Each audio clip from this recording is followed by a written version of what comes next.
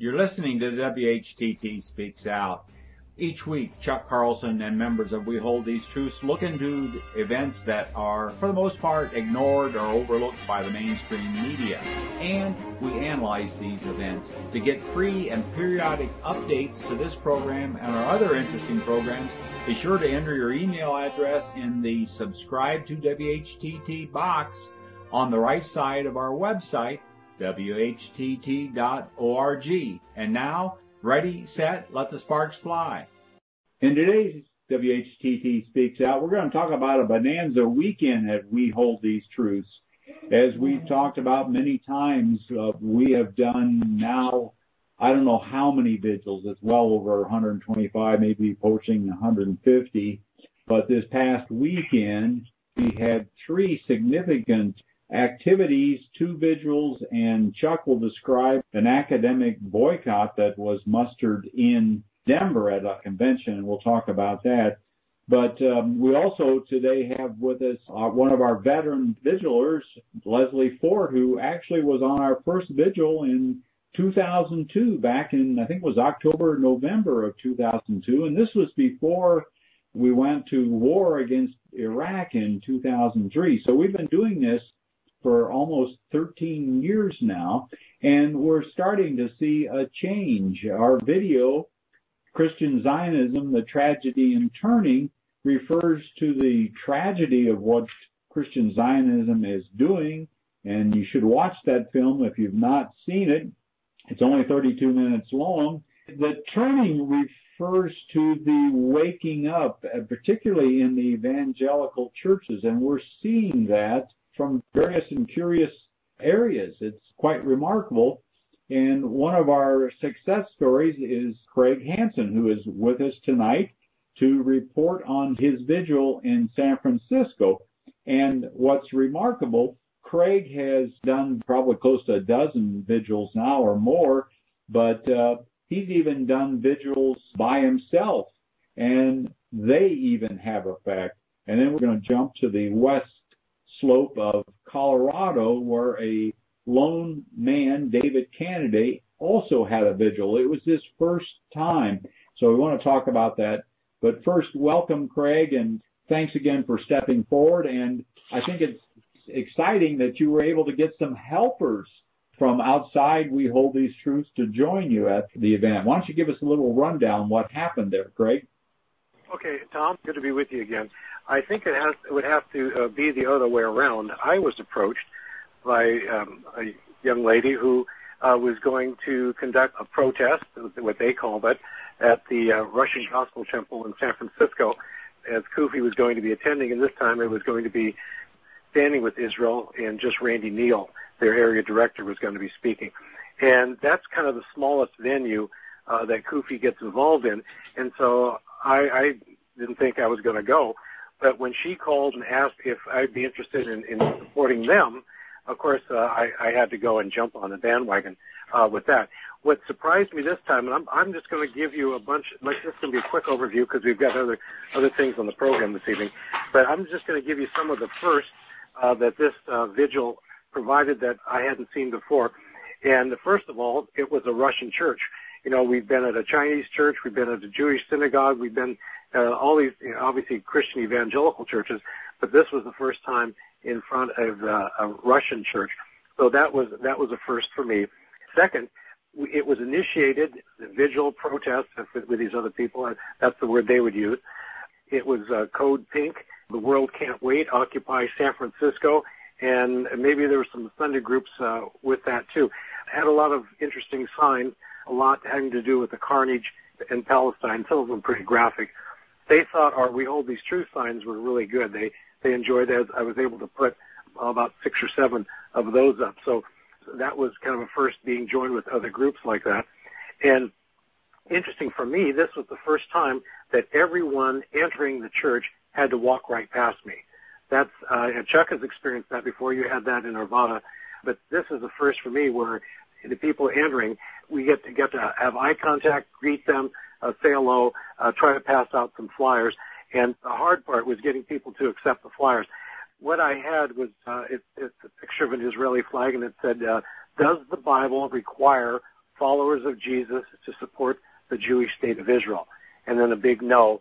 And it says, think for yourself. Don't believe CUFI. Don't believe us. Do your own research. And then I describe what the Christian Zionists believe.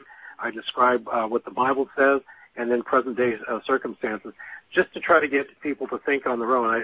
Chuck, I got that from you. And that's what we want. We don't want people just to blindly accept what they read, whether it's from us or anybody else. We want them to study the Word of God and come to their own decisions on that. And I actually got to hand out more flyers since everyone was going by. I got to hand out more flyers than I have at other events. Also, what was interesting, this is the first time that I had 4 police officers on the corner ready to intervene. This is the first time I've seen the law enforcement involved. I guess because these other groups have a little bit of a notoriety for stirring up trouble. They were there to protect everybody from everybody.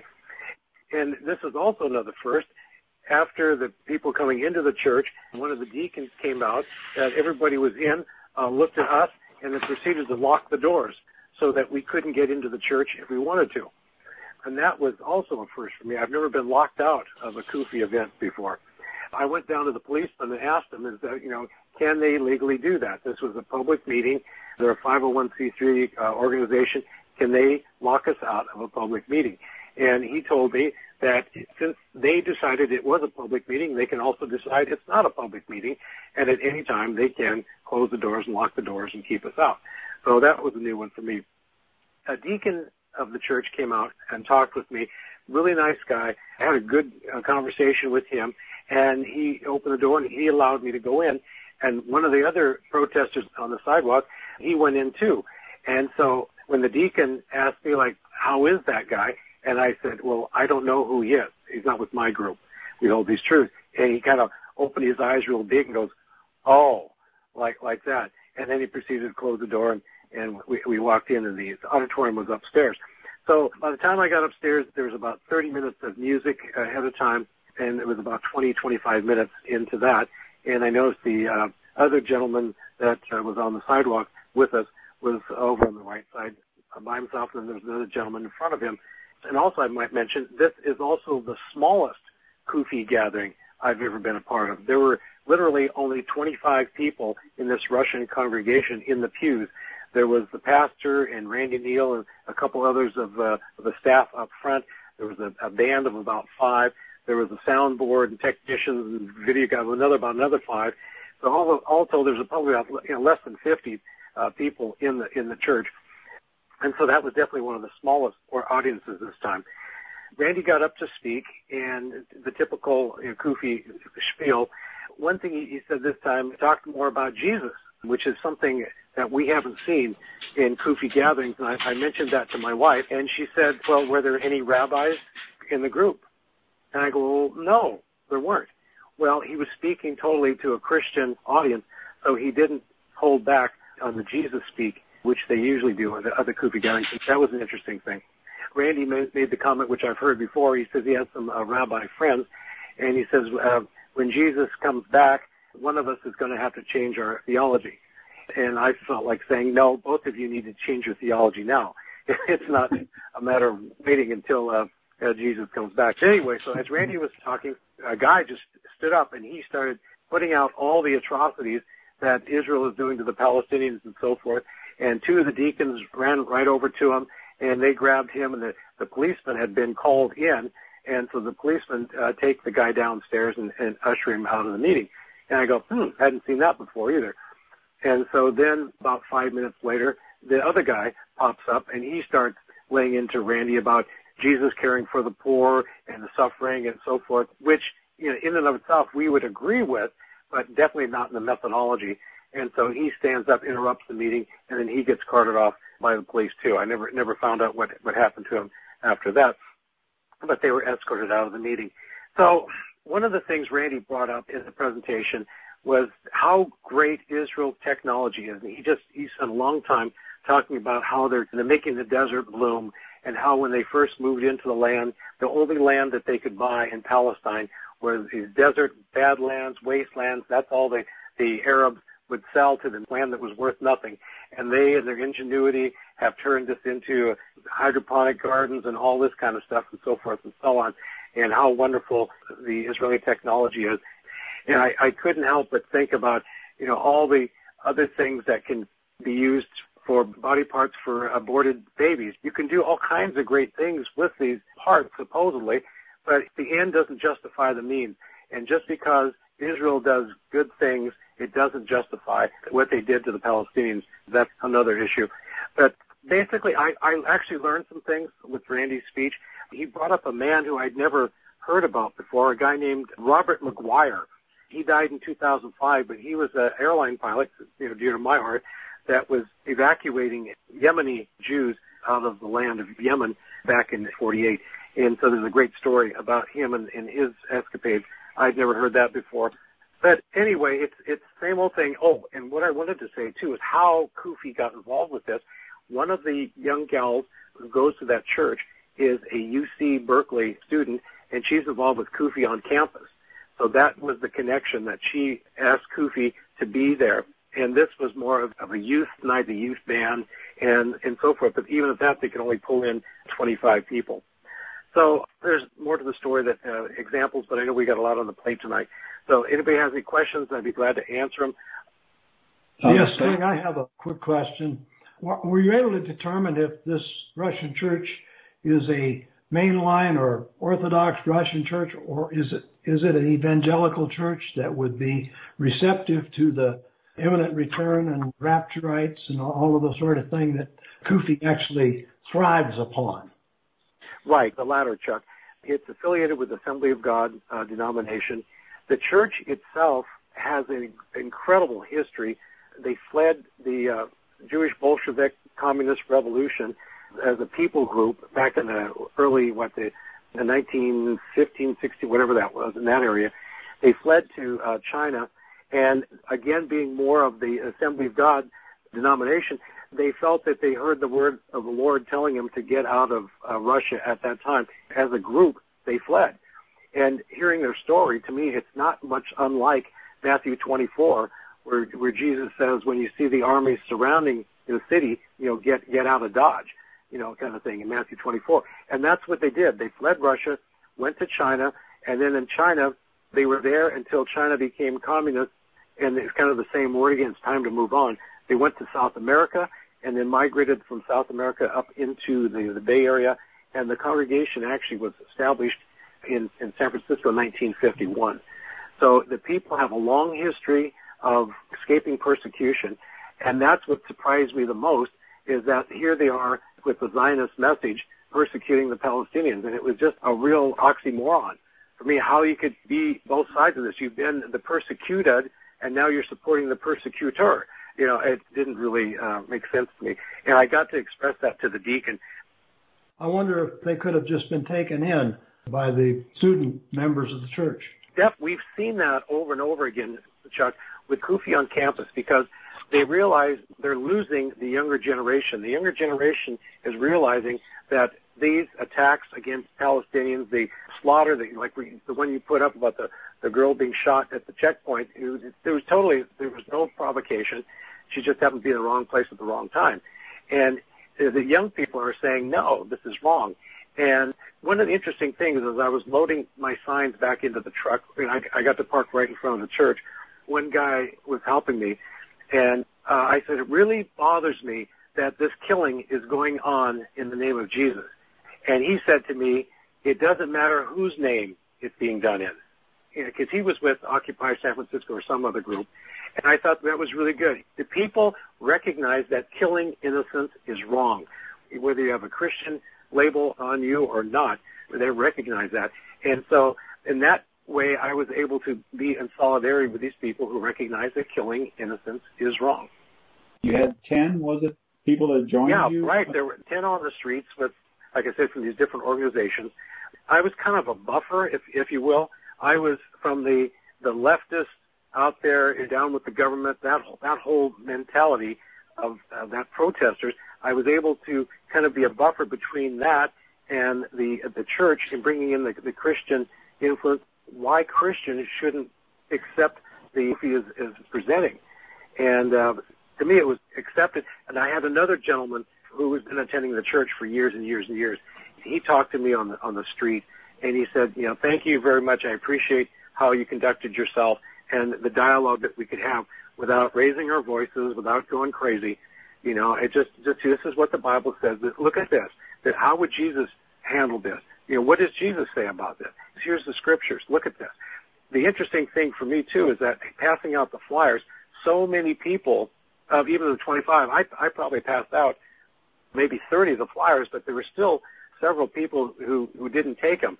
I gave a couple to one person and so forth, but people would not take them. It's like this flyer isn't going to bite you. It's not going to destroy your day. Look at this. And they refused to even engage. That always surprises me. Did you have advance notice that you were coming? Or? Yeah, I sent out an email to the pastor of the staff 2 ways, one by a regular email and 2 on their webpage. So they knew We Hold These Truths were coming. I mentioned that I had been contacted and maybe others with us, but until I got there, I really didn't know who was going to be there. And the meeting started at 7. I pulled up around 5:30, and they were already there in place at 5:30. So the rest of the group was surprised at how few people showed up. Since we know what CUFI on campus is all about, it made perfect sense. I have one more question, and maybe it's a comment. Here, recently, we've done a number of events around the Denver area that have been sponsored by other people, and have had a lot of the other organizations there. And we've had a surprising interest in the messages on our signs. We've had people from Occupy Colorado, who are generally thought of as raiding atheists and all kinds of different things people would say about them. And they almost unanimously wanted to hold our signs. And talked about, one woman said, these people's signs are just awesome. They think they're so effective. And we have these simple messages about Palestine on the cross and who would Jesus bomb and so on. Did the other organizations want to hold your signs? Yes, exactly. And that is, again, another first, because there was only one of me, but I had all my signs. And the sign I was holding was Jesus is not a Zionist sign. And a couple of people, since there weren't that many people going into the church, they decided to take our signs and stand out between the cars on 17th Street in San Francisco. And as the cars were coming by, they were holding up, blessed are the peacemakers, no more wars for Israel, those signs out there for the traffic to see as people went by. So, yes, exactly, Chuck. They took the signs and they were really appreciative of the message and recognized that all Christians don't want to go kill a bunch of people. How did the deacon respond to your talking to him? He's very receptive. I gave him our flyer. I also gave him a 20-page little it's a PDF file that I printed out of Stephen Sizer, on the theology of the land. It's more of a encapsulation of what Rob Dalrymple's book is, something that someone can read in about 20 minutes. And he took that, and also the other gentleman took that as well. So I don't think I got anywhere with the pastors. I did, as soon as I got home on Friday night, I sent an email off to the pastor and to let him know that the 2 gentlemen that got up and interrupted the meeting were not associated with We Hold These Truths. And I encouraged the pastor to look at the flyer that I had, look at the scriptures, and examine it for himself. Go to our website again and get more information. But I wanted to let him know, with no uncertain terms, that the gentlemen that interrupted the meeting and behaved inappropriately were not part of us. Thank you so much, Craig. That was an excellent report. And not only did you dialogue with the church members, but you actually did some education on the people that joined you there. And maybe they see the importance of what we are doing, that support for these wars comes from millions and millions of misguided evangelical Christians. And now we'd like to talk about another vigil held in Montrose, Colorado. It's not a very large town. I would guess it's less than 20,000. It's near Grand Junction, which is not a huge town either. But there's a praise hymn ministries that was started by Victoria Hurst, who is one of the Hurst family, heiress, and she took her fortune and invested in this ministry, and there's a bookstore there, and she is decidedly pro-Israel, And this event was a night for Israel. It was their own event, but they have some loose affiliation with Christians United for Israel. But the interesting thing, David Kennedy, who lives in Montrose, actually contacted us, and I'll have Chuck talk a little bit about that, and said that he wanted to do a vigil. Now, we weren't able to get anybody over to Montrose, so he went in by himself. He did not have any signs. We couldn't get any signs over to him, but it was an ideal location. It was in a public pavilion there in Montrose where they held this, and he was able to stand in the public right-of-way and pass out flyers. He said he passed out almost to everybody there. It sounds like less than 200 people, so it was not a very big crowd, although it had been promoted in the newspaper and so forth. It was a free event, and he had sent letters to Victoria Hearst. We'll have links to that. We'll have a link to Craig's pamphlet that he handed out, and the two pamphlets that David Kennedy handed out to give you an idea. And he did have some interaction with the security guards there at the event, and they were actually using metal wands to inspect them as they went in to the event. And so it was a tightly controlled. They only had one door into the event that they could come into, but it was ideal for him to pass out literature. He did see that some of the staff there for the event were taking flyers away from people, so not wanting them to see what the opposition was about. But his assessment was that it was eye-opening, particularly for the people that were holding an event, that they were challenged. And to the people coming, it was an older crowd, he said. It was mostly white Americans. He only saw one Hispanic family, although they do have a fairly large Hispanic population in Montrose. And so our hats off to David for doing this. This is not an easy thing to do, but he saw the need for this, and I think we need to continue challenging these kinds of events, whether it's CUFI or other Christians calling for support for Israel. They need to be challenged, and Craig has done a good job based on biblical text, and you can see our handout there. We basically give Bible verses and some other information for them. And again, the whole point is we want people to think on their own rather than just accept what they're told. And so our goal is to challenge people. Chuck, why don't you add a few more comments about David Kennedy, please? Well, a few more things I could add. Mrs. Hearst actually rented the biggest convention hall in the Western Slope. It probably holds 2,500 people or something like that. And that's at a place where the average size of the church is probably 200 or 300 people per church on the big churches. So this organization is a cult. They mix Christianity in with a love of Israel, but we really don't know what else exactly. And they operate on events. They always pull in events. What they did at this event in Montrose, Colorado, is they brought in a Broadway musical star who had sung a lead in a well-known musical, a super well-known musical, Les Miserables. And he was there as the flypaper, the bait, to bring in the crowd. Well, of course, they separated themselves a little bit from Christians United for Israel.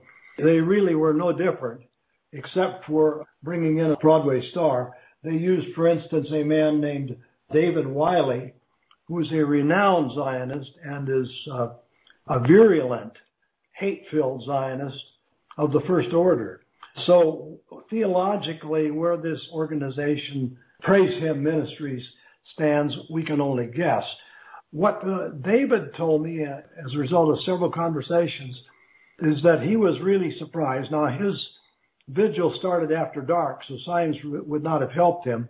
But the police did, in advance, tell us that even though the hall was rented, that we could utilize the parking lot. You may stand in the public ground in the parking lot.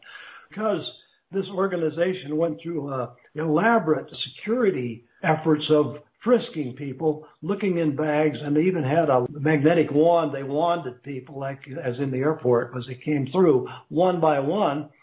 So they actually obstructed the entrance. It was 27 degrees outside. David stood out there shivering, but he was able to hand literature out to everyone without exception until the organization began to denounce him as a heretic or something, and warned people that they must not take the literature, and started taking the literature away from people. This has been standard procedure that we've run into time and time again in these meetings where people are warned about our coming. It seems the more friendly we are in advance to the leadership, the more nervous they become about our presence, to the point where they start doing things that make themselves look really foolish.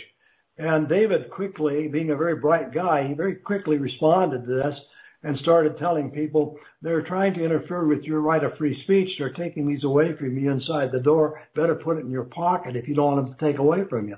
And he had people tell him, some people wouldn't take them when they found out that he was adversarial, but others wanted to take the flyer, because we found that if you ask people if they don't really believe in thinking for themselves, they deep down inside want to think for themselves, even if they haven't done so in a long time. So he had great success in getting literature into the hall. Later on, they adopted other tactics. They came out with a police dog, not a police dog, but he said a giant black dog in his face, and intimidated him and tried to frighten him off. Then they tried to frighten him off by threatening him with police action, and he didn't go for that because he'd been briefed in advance. So what's happened is these occult-like Christian organizations have become Israel cults rather than Jesus cults. And so they act like it, and they think they can do strange things and get away with it. So progress is being made. David Kennedy was enthused when it was over. Of course, we happen to have a very strong guy who could stand up to this by himself, like Craig, who spoke a little while ago. And not everybody can do that the first time, but he certainly did have baptism under fire there in Little Montrose, Colorado. And he's very anxious now to look up which are the dispensational Zionist-centered churches in the area. And he's very anxious to help start making an effort toward those churches. How did David come to find We Hold These Truths? Did you know him before? Well, that's a very good question. And again, this is the notion of interaction with other groups. And Craig's action with other groups is very important. Kennedy came to us through a group that I associate with and exchange issues with and work for them, and they've helped us. And it's called the Colorados for Justice in Palestine. David was a member of the chapter here in Denver, and he happened to move to Montrose, Colorado in his work, and he maintained the contact and heard about us through this other group. So again, it's the idea of staying friendly with these other groups and cooperating. And of course, it takes work. You have to trade a little work with them, because when they have a project, they like to have you help too. But we found out that Colorados for Justice in Palestine just love that We Hold These Truth signs, and they like to use them, and they like to come to our vigils. Great. We've run out of time, ladies and gentlemen, and we're not going to be able to talk about the third important item that we mentioned early on. But please stay tuned for our next podcast about the passing of an academic boycott by the American Anthropological Association at the recent convention in Denver, Colorado. It's quite a fascinating story, and Chuck Carlson with WHTT had a significant role in helping that get passed, working with the Coloradans for Justice in Palestine.